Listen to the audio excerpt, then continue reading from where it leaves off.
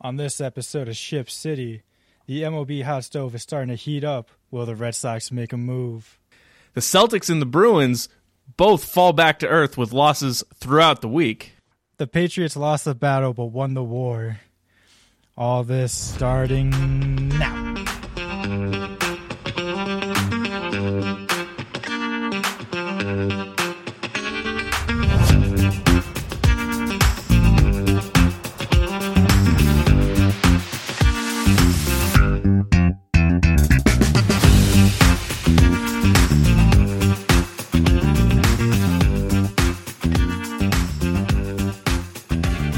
Hello, everyone. Welcome back to Ship City, the greatest Boston sports podcast this side of the 495, made for the greatest fan base in the world.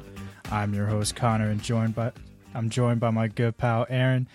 And just like that friend you always invite to your Super Bowl party, we're here to hang out, have fun, and most importantly, talk ball. Welcome to our fucking podcast. We did it. We got through it. I'll tell you what, man. We said right before this, fuck it, we'll do it live, and we are. That was a mistake. This is the epitome of that. That was a mistake. Aaron, how are you doing, my good friend?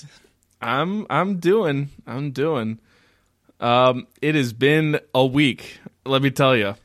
Too much has happened. Coming off of Thanksgiving, I hope everyone had a wonderful Thanksgiving. Did you have a good Thanksgiving? I did. How about you? Did you have a nice Thanksgiving? Oh, it was just terrific. Great. Well, I'm glad the pleasantries are out of the way. Mm-hmm. Now we got to talk ball. We hope you did as well, but, you know, we're here to talk ball, and that's it. Yep. Well, so if you didn't pay attention this week, there was a lot of games that went on this week, particularly Celtics and Bruins. 9 games total between the two, plus a Patriots game. So that's 10 sports games that we need to talk about. Mm-hmm. Sports ball. Yeah, round ball. So before we gotta take my medicine. I did go 0 for again. Hey, I'll tell you what. I said last week you were gonna fall back to earth and go 0 for, and it happened. me and Boston sports fell back to earth this week. Yeah. Yeah, no. Yep. I want it to be known, I did call the loss to the Hornets. Felt like a trap game coming off the back-to-back with no Derek or Al. I was right.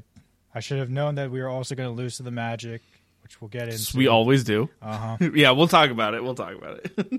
I guess to be fair to myself, too, there was an extra hockey game that we're recording later than normal that we didn't account for, but either way, they went 1-3 in our projected in their slate when I predicted them to go 3-1, and the one game they won was a game I thought they'd lose.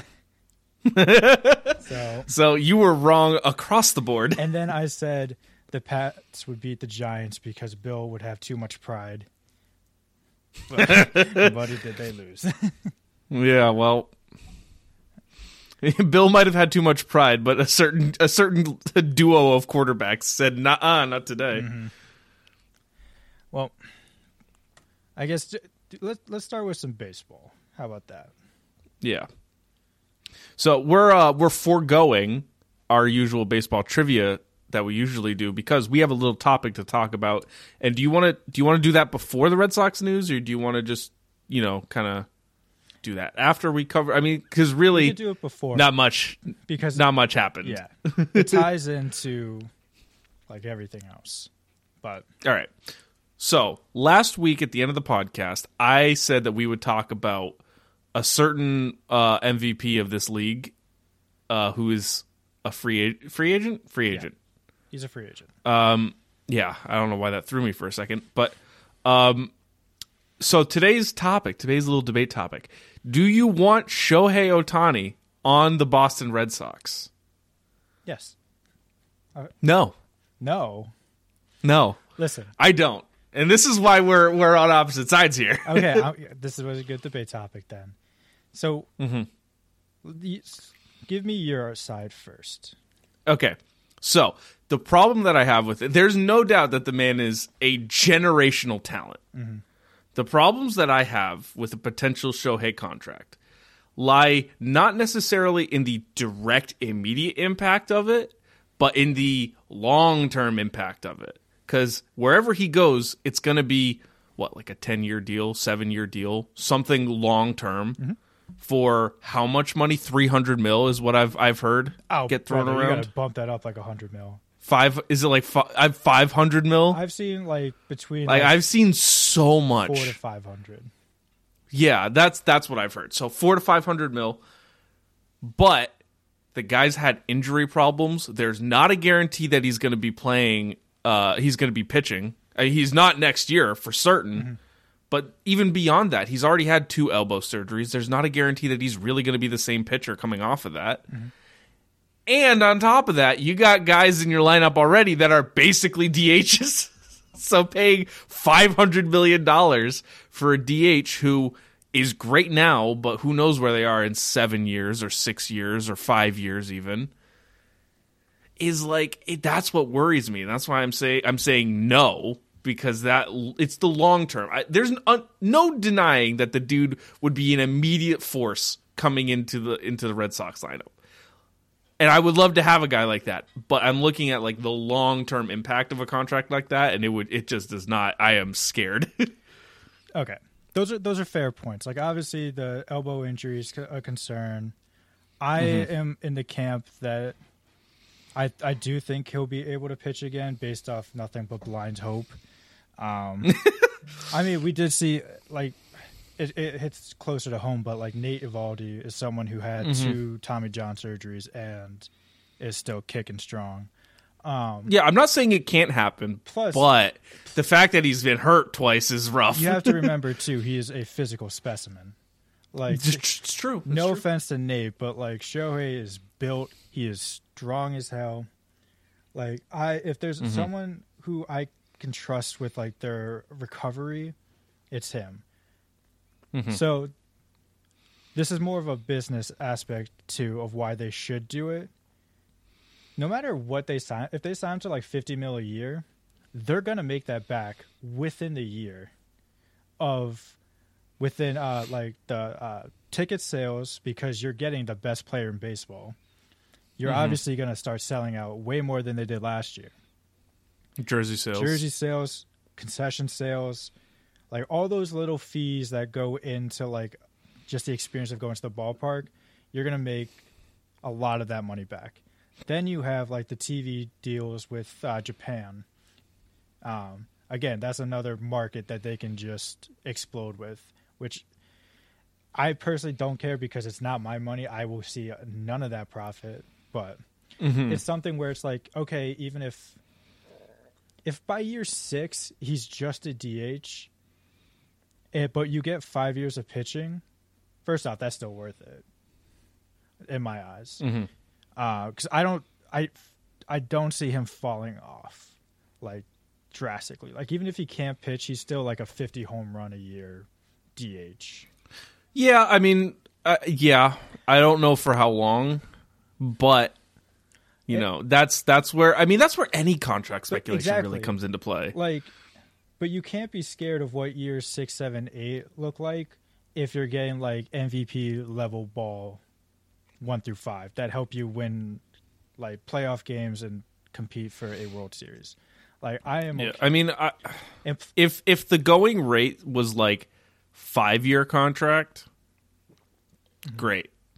But the fact that people are saying 7 years, 10 years, when you get past those initial 5 years, which might be great, you're looking and then a guy falls off, and really struggles.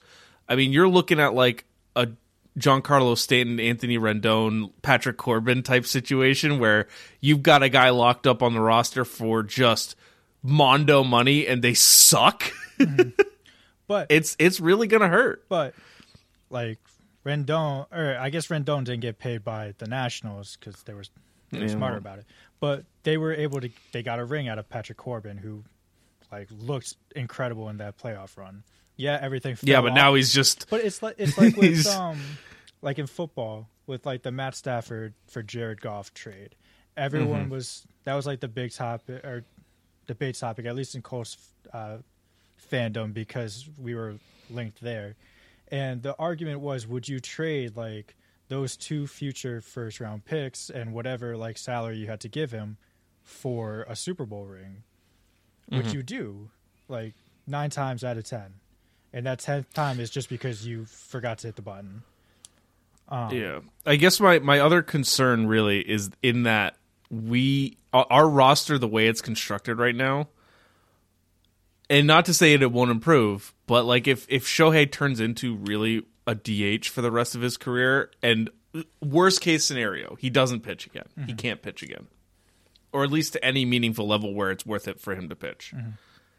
What happens when Rafi's defense breaks down to a point where he can't play third base every day and he has to be a DH? Or Massa, for example, who has already been talked about being just a straight up DH. Like, what happens? Now you're screwed with bad defense because you've paid a guy $50 million a year for 10 years to play DH. Yeah, no, it's one of those ones where like, you're not making Rafi a DH within the next 5 years, regardless if his defense falls off a cliff, because of like the contract you gave him. With Shohei, it's more of like an understandable thing because he is literally like a Cy Young candidate as well, who can hit 45 bombs a year.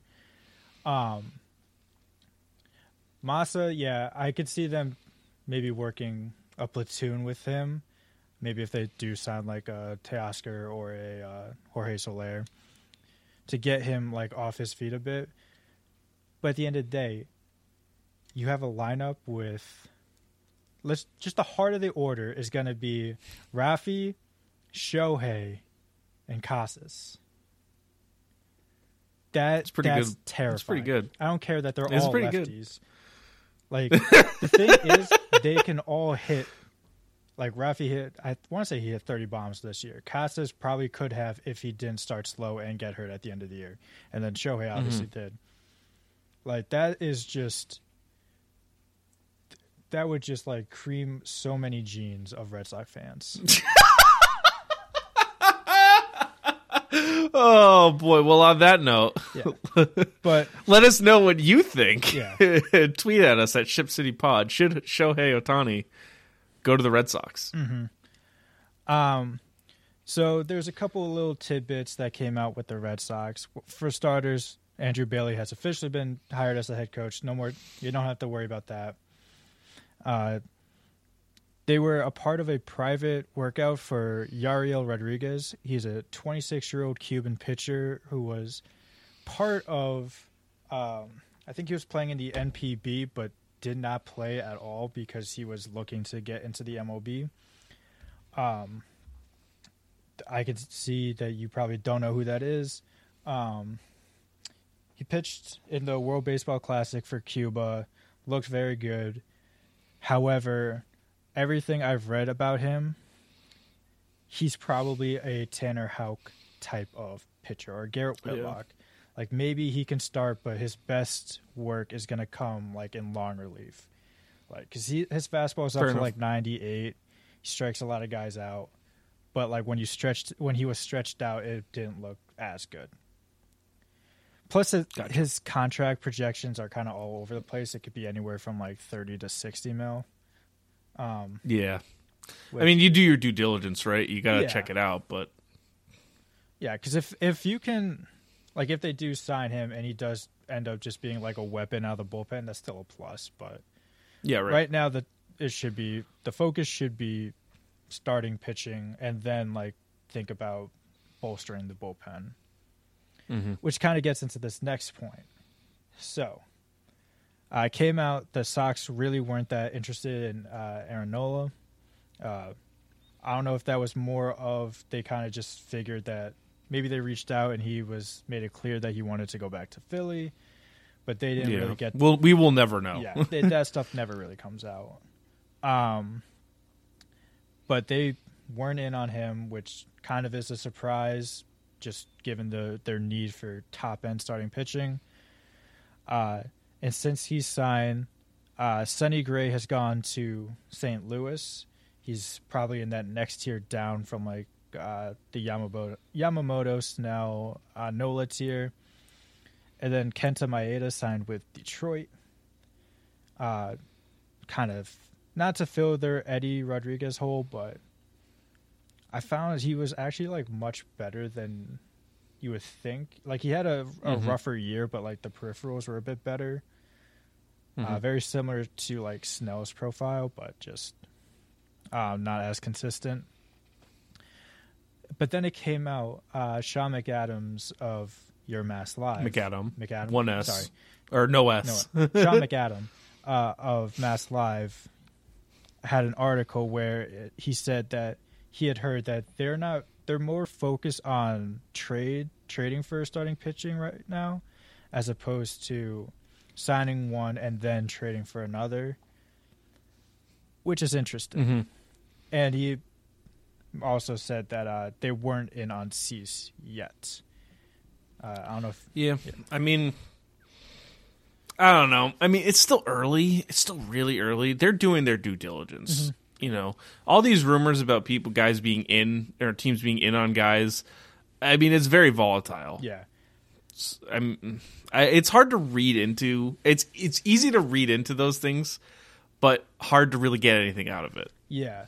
What I take from it is that outside of like Nola and in Sonny Gray's press conference, he made it clear that he wanted to be in St. Louis. Outside of like guys who kind of knew where they wanted to be, and like Lance Lynn goes back to St. Louis, it feels like every pitcher is waiting on Yamamoto, which so he's been posted. Also, Shota Imanaga has been as well. But what is being talked about is he is going to take virtual meetings first, and then next week's at the winter meetings, that's when he's going to sit down with the finalists. So hopefully within maybe 2-3 weeks, we'll have some news with Yamamoto. At least if he's narrowed down his finalists, that will be huge. I think now obviously it takes two to tango. You have to work with an agent to make a deal.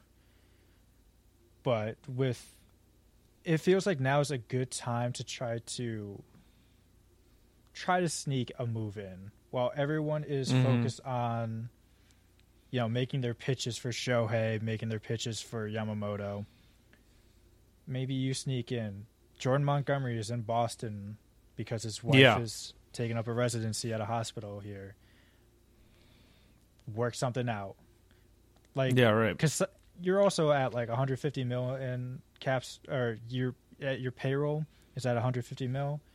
You can sign Jordan Montgomery to like 5 years, 110, 120, and then go like to Yamamoto and be like, okay, we got that done. We'll give you, we'll blow you out of the water. We're gonna do 10 for 260. We're gonna give you some opt outs in there as well. But like you can make both those moves without waiting for Yamamoto first. Yeah, right. Because you don't want to be in. I mean, it makes sense. Yeah, you don't want to be in the position where it's like, okay, we put all our chips in Yamamoto, but then he went to the Mets, he went to the Dodgers, so now. Yeah, now you're screwed. You're scrambling. Yeah, and I think that's why they're also doing a lot of they're scoping out the trade market. Because we talked about Corbin Burns of the Brewers being available. It came out that Tyler Glasnow of the Rays is going to be available. Shane Bieber's available. Dylan Cease is available. A lot of very interesting names. Like I even saw like Blake Snell wants to go to Seattle, and they have a ton of young pitching. Maybe you can work out a deal there. So it makes sense to be as active as you can in like scoping these things out. Yeah, I mean, it'll be interesting for sure. I mean, like we said, like there's really hasn't been any real news, so I guess we will keep you posted. Yeah. Not this week. Next week is the winter meetings. We have the draft lottery at the winter meetings. Stuff will be happening very shortly. Yeah, it'll start to heat up. Yeah, that's pretty much it with the Red Sox. Why don't we move on to some Celtics? Yeah, Celtics going 2-2 on the week, losing to the Hornets and Magic, but beating the Bucks and the Hawks. Pretty interesting week. A bit rougher of a week. A bit of an injury bug going around. Yep, going around the squad. Don't say that. So both Porzingis and Holiday have missed games this week. Holiday missed the last 2 games, this being before tonight's Bulls game. But he's questionable to return today, so he'll be back in lineup soon. Luckily, nothing really that seems long-term for any of the injuries. Yeah. Porzingis had been out almost all week for left calf tightness. He left the game against the Magic, I believe. Yeah. Was it the Magic? I believe so, yeah. With left calf tightness. But posted on Instagram story today that they had good news and that he will be back soon.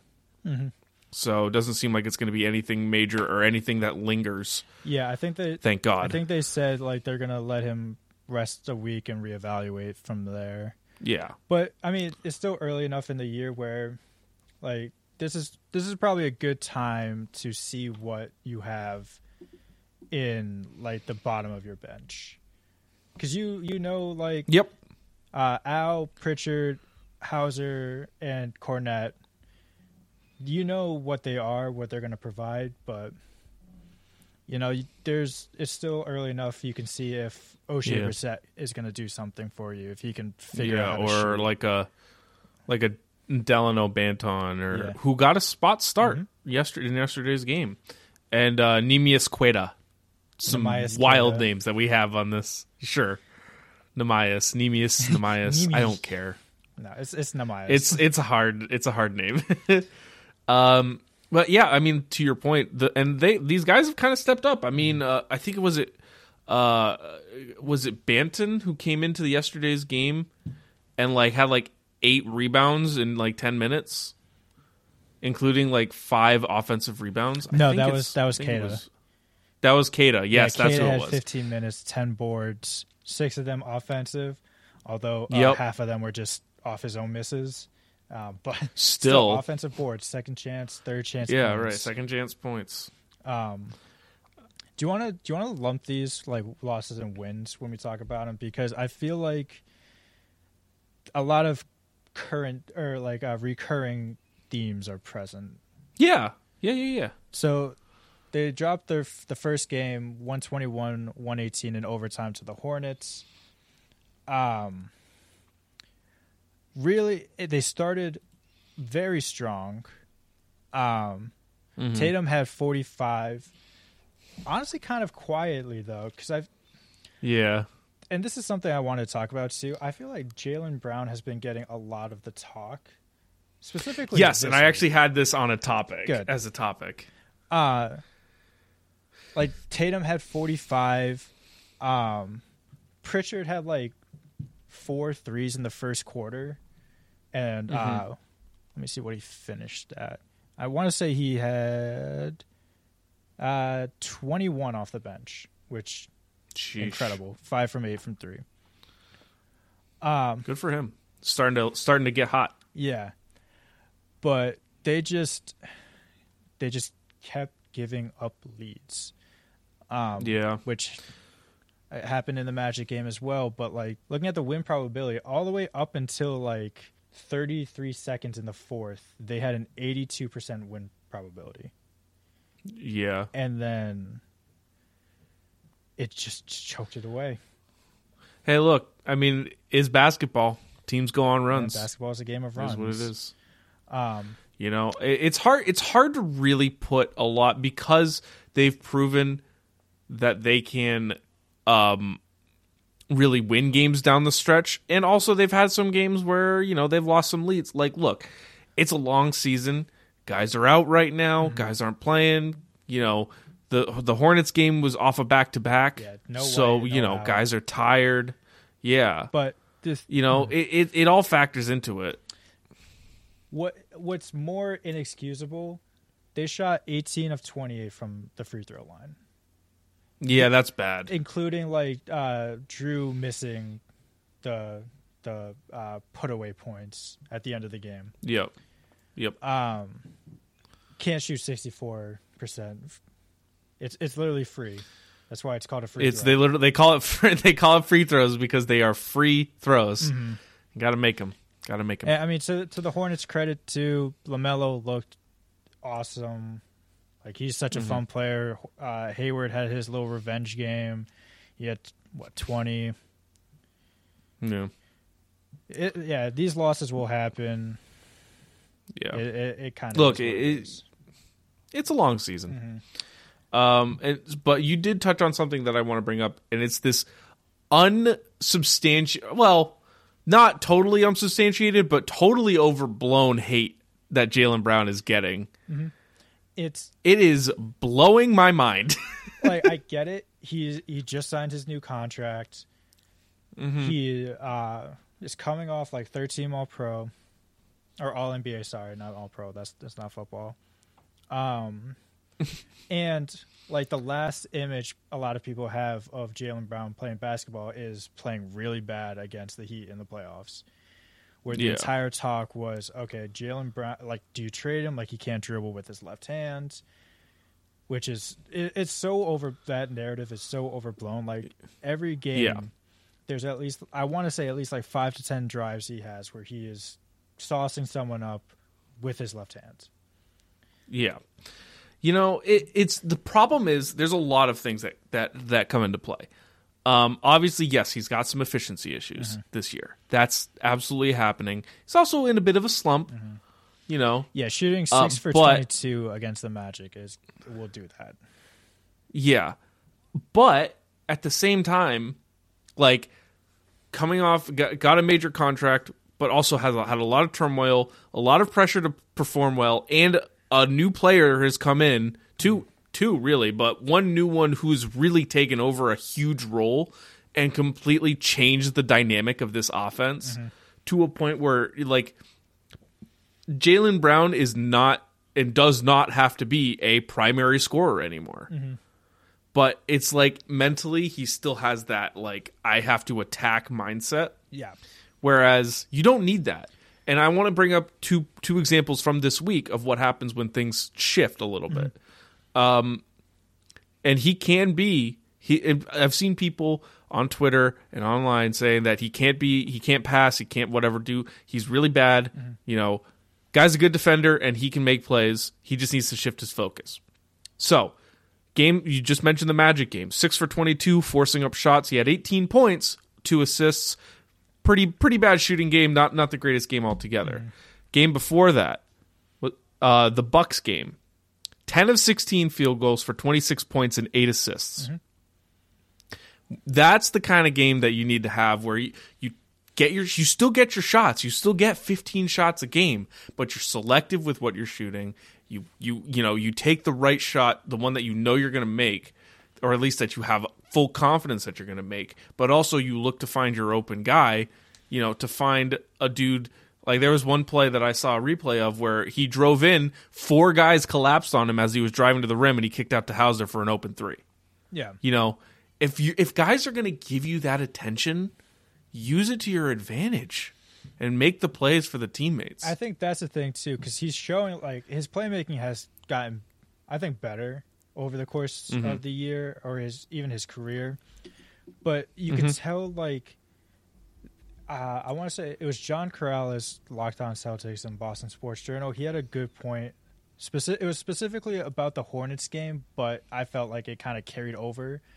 The Celtics have a problem of, like, when they give up a run or give up a big play, they feel like they need to answer right away instead of just playing their game as it is. And I feel like Jaylen's kind of like an embodiment of that, where it's like, okay, they need a shot right now. It's kind of like the Marcus effect from last year, or from his entire career too, where it's like, they need a shot, I'm going to take the shot. I'm the man! Yeah. I'm going to do it! Yeah. We're down by 15. Here's a 15-pointer right here. Yeah. It's not the Middle East Baseball League where if you got the money bet, you can hit double home run. essentially. A double home run. I was going to save that for the headline of the week, but yeah, I still will. But yeah, like when you shoot 5 for 17 against the Hornets, like we said, 6 for 22, like you're forcing too much and it's not falling. You got to look to pass, especially since he does have really good chemistry with Kristaps already. I think part of like, I don't want to, because they did win the Hawks game without Kristaps, and he did look pretty good there too. But like losing Kristaps is gonna suck for a bit, for him at least, because that's one dude he knows that he can play well with outside of Tatum and White. But yeah, I think they just need to keep playing their game and not try to answer each big play with a big play of their own. Yep, and they're still finding their dynamic. I mean, Kristaps is really kind of overtaken or taken over as like that number 2 option. So it's finding those roles and, you know, where do I have to be on the court and how do I have to make a play to be able to set up so that I can take advantage of what is going on at all times versus like how can I make the play to make something happen. But it's not, you know, it's not all negative. Like they beat the Bucks on that's a good win. Thanksgiving Eve, 119-116. Got a little too close at the end, but that's kind of why the Bucks traded for Dame. He kind of took over in the last couple minutes. But you had Jaylen Brown, like you said, he had 26 points but 8 assists. Tatum went 23 with 11 boards. Kristaps 21 points, 6 boards. Your 3 bench options all had double-digit points. Listen, when you're throwing alley-oops to Sam Hauser in a game, you're feeling good. Yeah, right. I think this was like one of the bigger games where the talk was all Jaylen, mostly because, like, yeah, he threw a lob to Sam Hauser of all people and had an in-game, not even like a breakaway, just like a contested windmill dunk. Yeah. Which was cool as all hell. But I mean, look, 2-2 on the week, still good. Yeah. Still in first place. So it's not like they're, you know, struggling. Yeah. And I mean, they beat like other teams that we'll talk about. And to wrap it up too, they beat the Hawks 113-103. What was it, last night? Tatum again, 34 points, 9 boards. Jaylen 21 points, 7 boards. The big Al Horford game. This was the, as some are calling it, the Al Qaeda game, where I don't like that. I don't Al like had that. 15 boards. Namias Queta had 10 boards. Just one of the big problems with the Magic game was they were just getting out physical by apparent known Celtic killer Mo Wagner. Oh my God.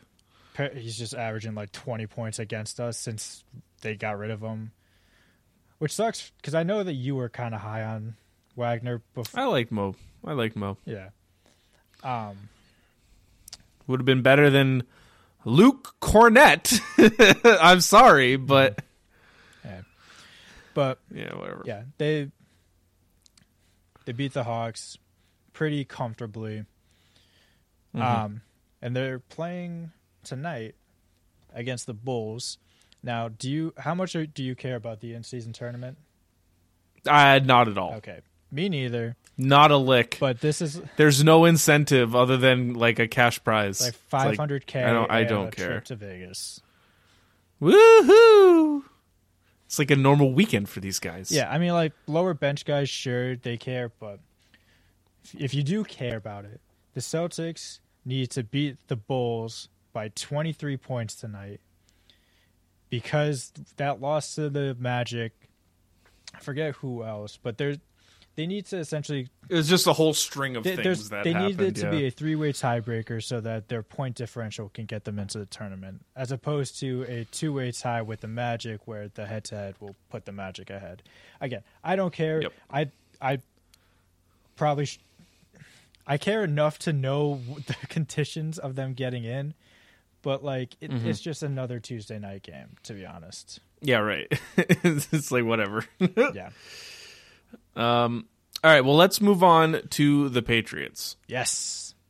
You did it. Yeah. Well, Let's if you didn't watch the game, it was shockingly close to a certain game in Germany against the Colts. Oh, you mean it was a shootout, went down to the wire? Actually, no, it did go down to the wire. Actually, well, yeah. It did go down to the wire. So it was not a shootout. So Pats lost to the Giants 10-7. Woo! In the toilet bowl. Yeah, in the many are bizarro calling Super it. Bowl. Pats fall to 2-9. Giants are now 4-8. What are your thoughts after watching that atrocity of a football game? Oh boy! Well, I do have. Before I start getting into the negatives, I got to get some positives out. Tommy of the way. DeVito looked good. Tommy DeVito. You know what I said last week? That I thought my prediction was that Tommy DeVito would light us up, and boy, did he kind of do that. He had a touchdown. Yes. He was much better than the rest of the squad. He was much better than what was on the opposing side as well. But again, before I get into the negatives, let's talk about the positives. The running game was really good. 98 yards, Stevenson, 1 tutty. Yep, Stevenson had 21 carries for 98 yards and a touchdown. Elliott had 9 carries for 46 yards, each averaging at least 4.5 yards per carry. That's really good production. That's really, really good.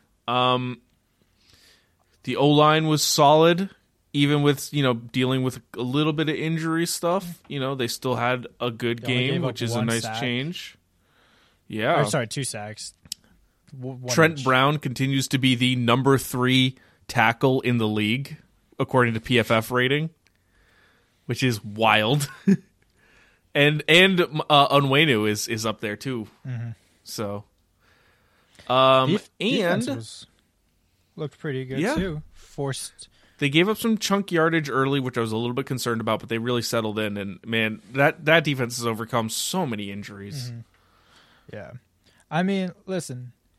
Jalen Hyatt, recent draft pick from the for the Giants, his whole game is chunk plays. Like that's what he was doing in Tennessee because he was just faster than everyone.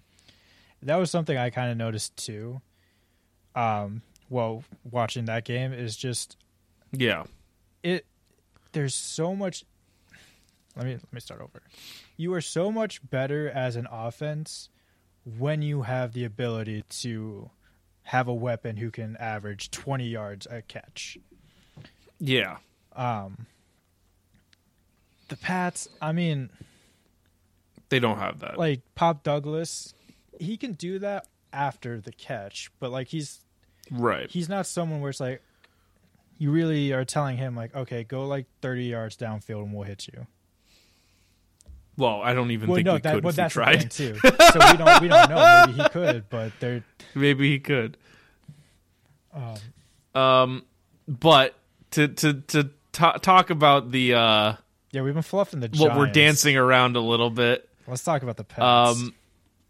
Well, and we're dancing around the topic a little bit. The quarterback play was just so bad.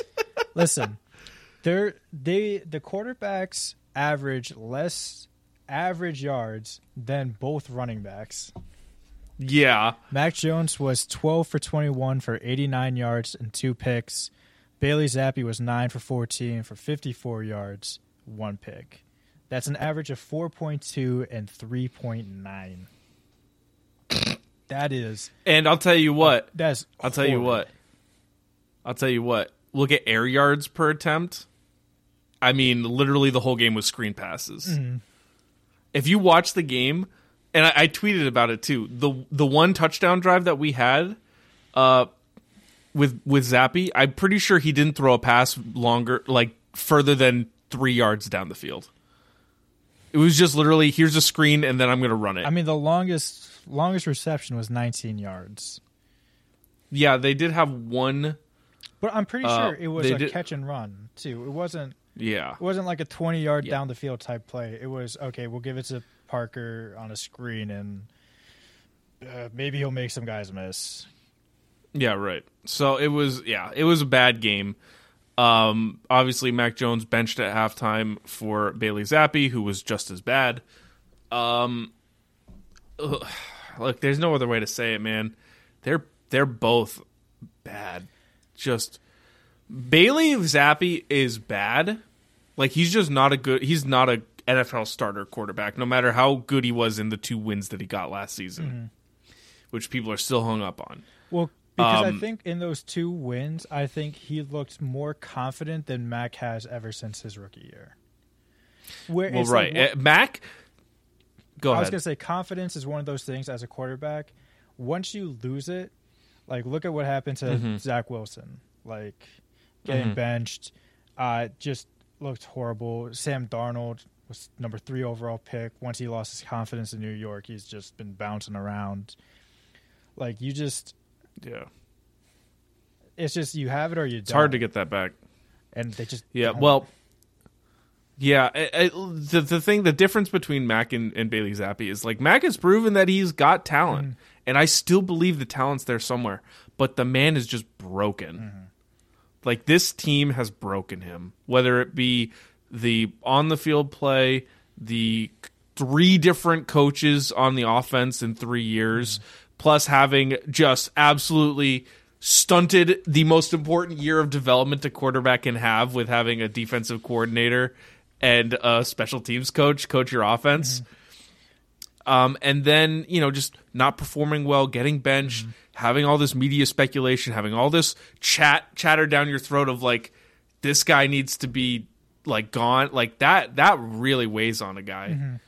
And I can't imagine it's been easy for him, and I feel bad for him, but really, I mean, he looks broken. He doesn't look, I mean, the on the field play is bad, but more so than that, he looks broken. Yeah. It's just one of those things where I don't want to say it might just be too far gone with him. Where, because let's call a spade. They're going to have to change the entire infrastructure again. Oh, 100%. Because this Bill O'Brien was the big get to be their offensive coordinator, and it just isn't looking good. Granted, the weapons aren't great either, but like there really isn't much to even like point and be like, okay, well maybe if they do have like a better receiver here, it's just a broken offense. Which also, it's a broken, like you said, the infrastructures. I mean, if they honestly think that drafting like a Caleb Williams or a Drake May and just taking him and being like, you're the new Mac, do that, and it's gonna fix everything, you're crazy. That's the thing I saw too. It was like, I forget who it was on Twitter, but they were like, no, because you cannot have like Bill Belichick be like the head coach for like Caleb Williams or Drake May, because he is. I feel like they would not prosper at all. But the thing, I mean, I do think that you could have him as head coach, but you need to really scale back about like how he's got his fingers in everything in that organization. Like you got to scale it back, bring in a GM, say we'll take care of the roster construction. We'll get you a good offensive coordinator. We'll fill out this team, the infrastructure of this team, and all you have to do is every week go out there and put together the best team that you can to win a game with what we give you. Yeah. And the guy's won, this is one of the greatest head coaches of all time. There's no way around it. Like he can do that. But I mean, I just think, having all those extra responsibilities, like it's just not working out. Yeah. Scale it back. And I think it's interesting. Or let him go. Well, because that's what I was going to bring up too. I think it's Adam Schefter who was saying on one of the many shows he's doing now that there might be like anywhere from 7 to 10 head coach vacancies this year. We got Josh McDaniels got fired. Frank Reich, my old friend, got canned after 11 games. Urban Meyer made it 13. And he sucked, dude. He sucked. Terrible. Did you hear the Tepper press conference? he was saying that the plan was they wanted to trade up to 1 and then trade down to 2 so that they can get CJ Stroud. And he said this. Like, there's a lot of speculation has been like, oh, Tepper wanted Bryce Young, but like Frank Reich, Josh McCown, like the entire offensive staff that they brought in wanted CJ Stroud.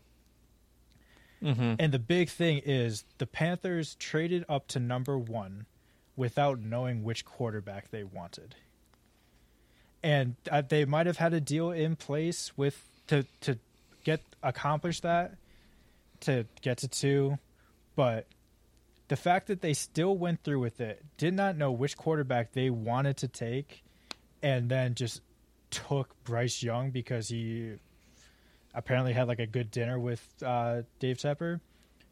Oh, like you feel good about the Pats and the stability you've at least had. Mm-hmm. Yeah. No. Yeah. Yeah, I don't know, man. It's going to be a really wild offseason. Yeah. All I know is that they look like shit. Oh, and I also want to mention, you know what? I'll save it for my duds. I'll save it because I got one that's not a typical one. But before we move on to the Bruins, I just want to say, currently, you'll be picking 3rd, but that's just because you're behind Carolina, which is the Chicago pick now, thanks to that stupid-ass trade, and Arizona. But if you go toe-to-toe with Arizona, like you match them loss for loss, and end up with the same record, you guys will have the 2nd overall pick thanks to strength of schedule.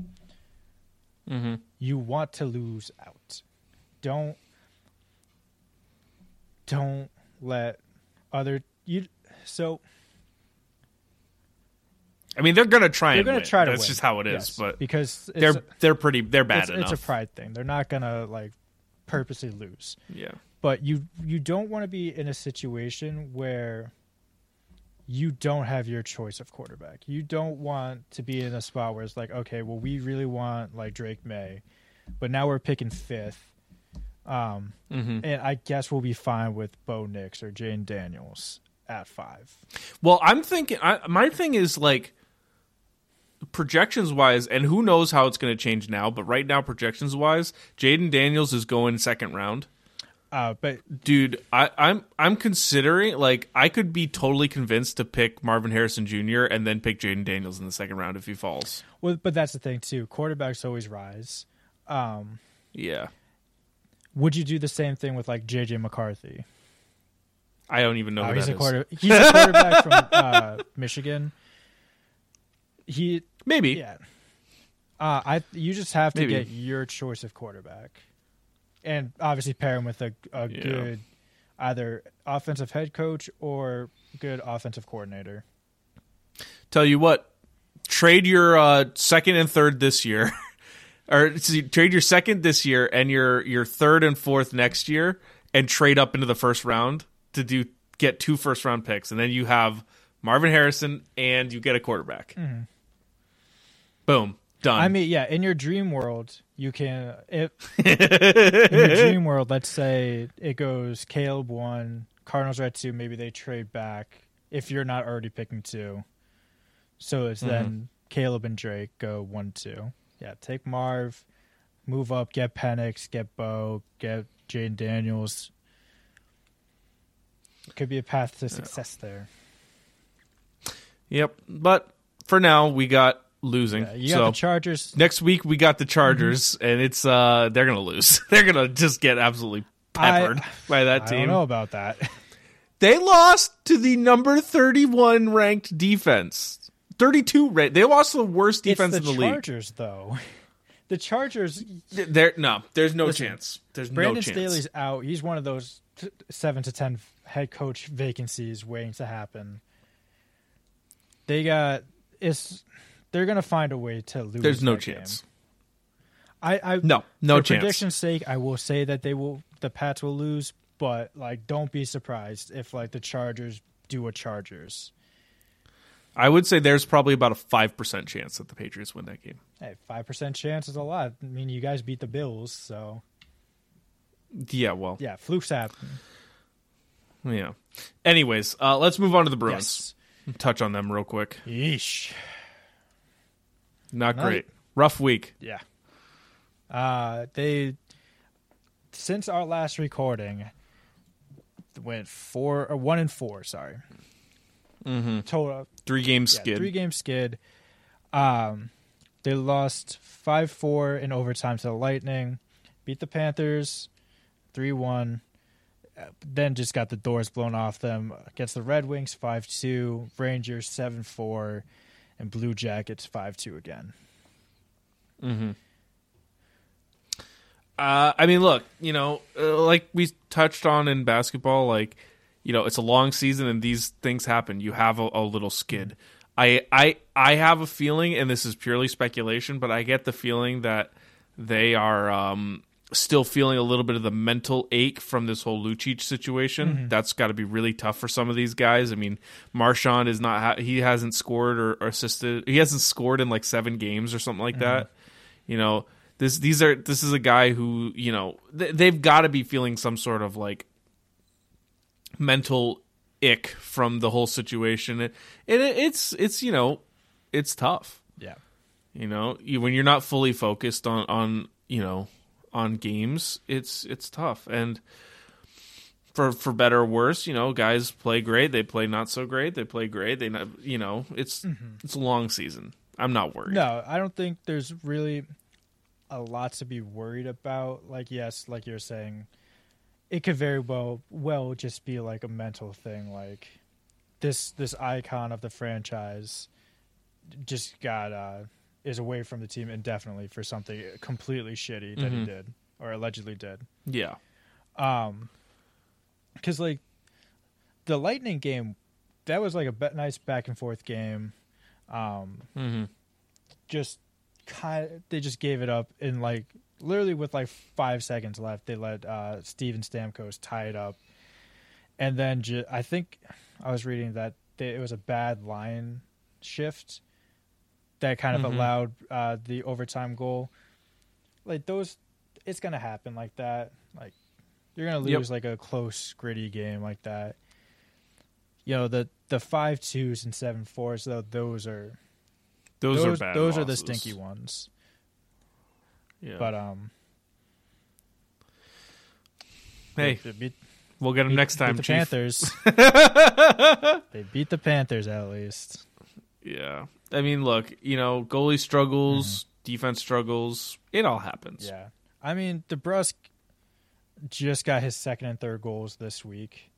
And from what I know about him, he is a goal scorer. So Yes.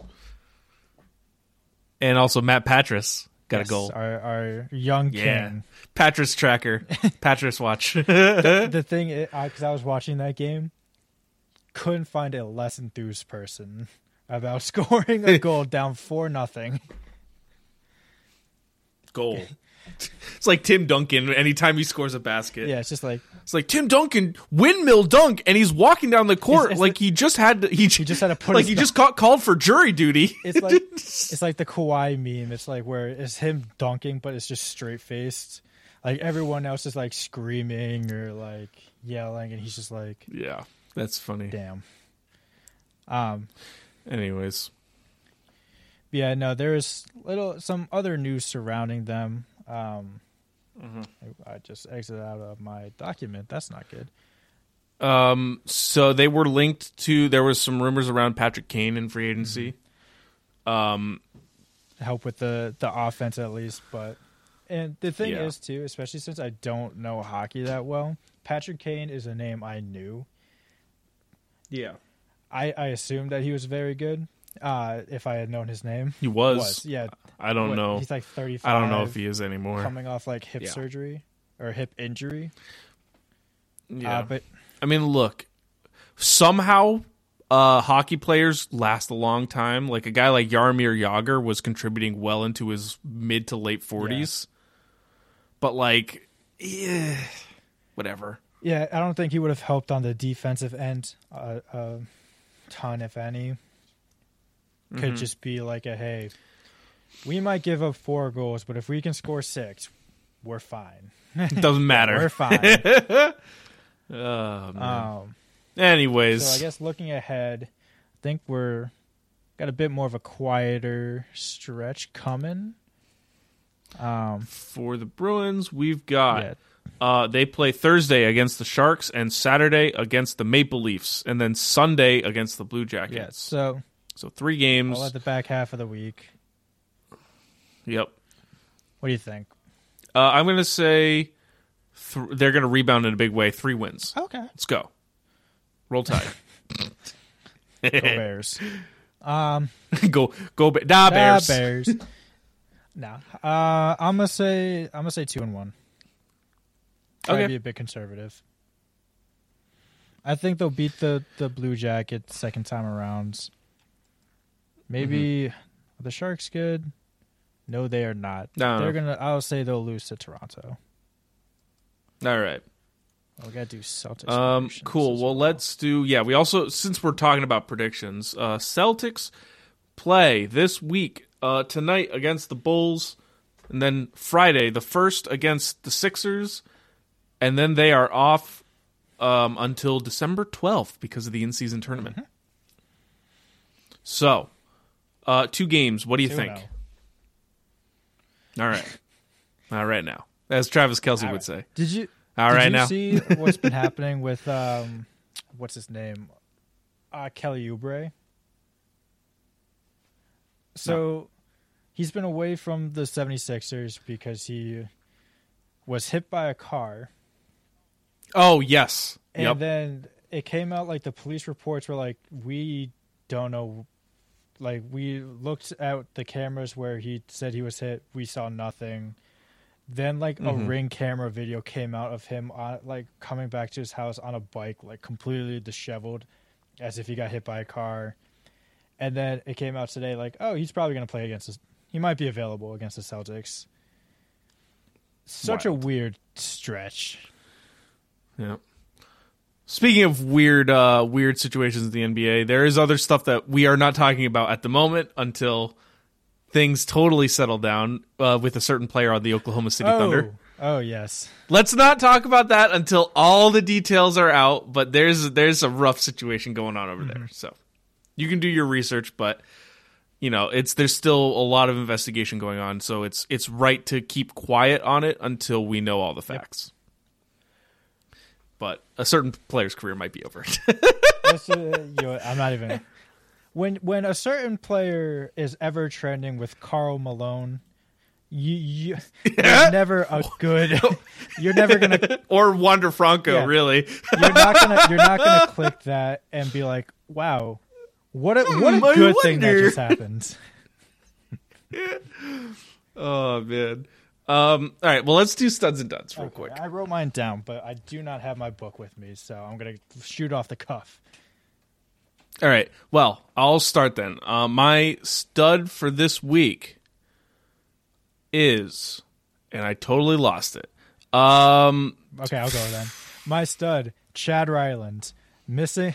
He missed the game-tying kick at the end of regulations. Listen, the man is for the tank. He knows that team needs Caleb. It needs Drake. It needs Marv.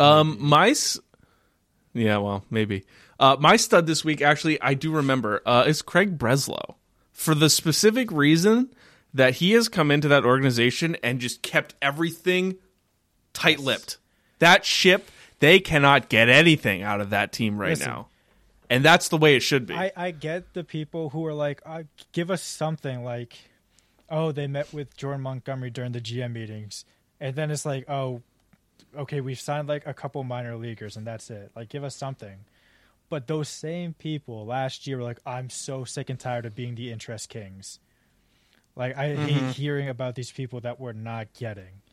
The only news I want out of like the Red Sox right now is we just signed Yamamoto. We just signed Ohtani. Yeah, right. We just traded for Juan Soto or something. I want to hear a move. I don't want to hear, oh, well, they were talking to Blake Snell and maybe something gets done. A classic.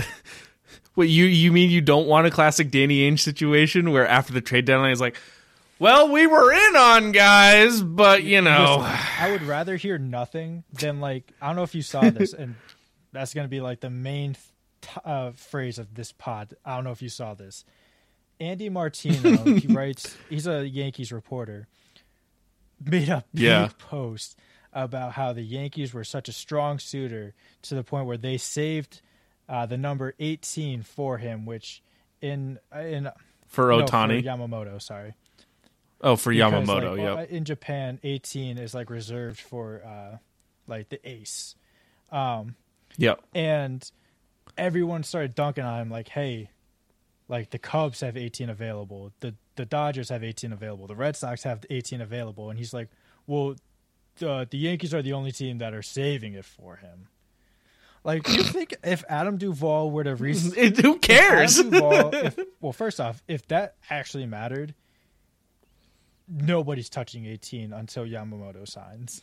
I don't care if they bring back Duvall. They're like, hey, man, we know we have a bunch of 18 Duvall jerseys. They're on the way. Burn them. We're donating them to charity. You are now 87. Mm-hmm. I'll do my dud this week too. My dud this week is Chad Ryland. Yeah, just like he was your stud. Two sides of the same coin. He missed a 35-yarder for the second week in a row. Listen, he is 66% efficiency on the season, which is, if you're not familiar with kicker stats, really bad. Really bad. Listen, in comparison, Nick Folk is like 99%. It's like perfect. Like Mac Jones, Chad Ryland. You want these guys to suck this year so you can get your quarterback. Next year, sayonara. Go get ready to learn Canadian because you're not playing in the NFL again. And what's your dud for the week? I gotta remember. I had a couple, but one of them that I remember, the hanging from the rim technical foul. Jason Tatum got called. I knew this would be brought up. Jason Tatum got called for it. It's so fucking stupid. Like, I think it's getting a little overblown, but I agree. Like, if they're gonna do it, don't pull up. Exactly. But also, like, give some leeway to a guy who's swinging like just, that. Like, drove to the hoop, dunked, and like, if he just let go, his momentum is like taking hit. He's gonna land like on the back of his neck. Yeah, like I get it. You don't want like these big ass dudes like hanging, bending the rim, but like we were saying, some of them are like, if I don't hang on and like get my momentum back under control, I'm gonna break my neck. I'm gonna like break an ankle. Mm-hmm. So that's one of them, and I want to say like Bruins defense was another because probably because it's been bad. Can't give up like 17 points or 17 goals in like 3 games. Not great. Yeah. Same with goalkeeping. Not good. Which is a shame because they were doing so hot. They'll be back. They'll be fine. It's just this week. They'll be fine. Yeah. Just this week, guys. All right. Well, that's going to wrap up this podcast. So if you like this episode, leave a rating, comment, subscribe on your favorite podcast platform, share it with your friends, do all that fun stuff. It means a lot to us. We really work hard. And you can follow us on Twitter at ShipCityPod for all sorts of updates. We do live every Sunday, live tweeting the Patriots game. So, and then also, be on the lookout for more interesting stuff from us. You can check out our website, pressplaymag.com, for more interesting stuff, not only sports related, but also, video games, movies, all that fun stuff. There's a lot going on. So check it all out there. And without further ado, Connor, hit us with that headline of the week. Pablo Sandoval hit the world's first 6-run home run in the Middle East this week because they have a money bat rule where if you hit a home run during your money bat at bat, it counts for double. So he hit a 3-run home run, counted for 6 runs. All right. We will see you next time.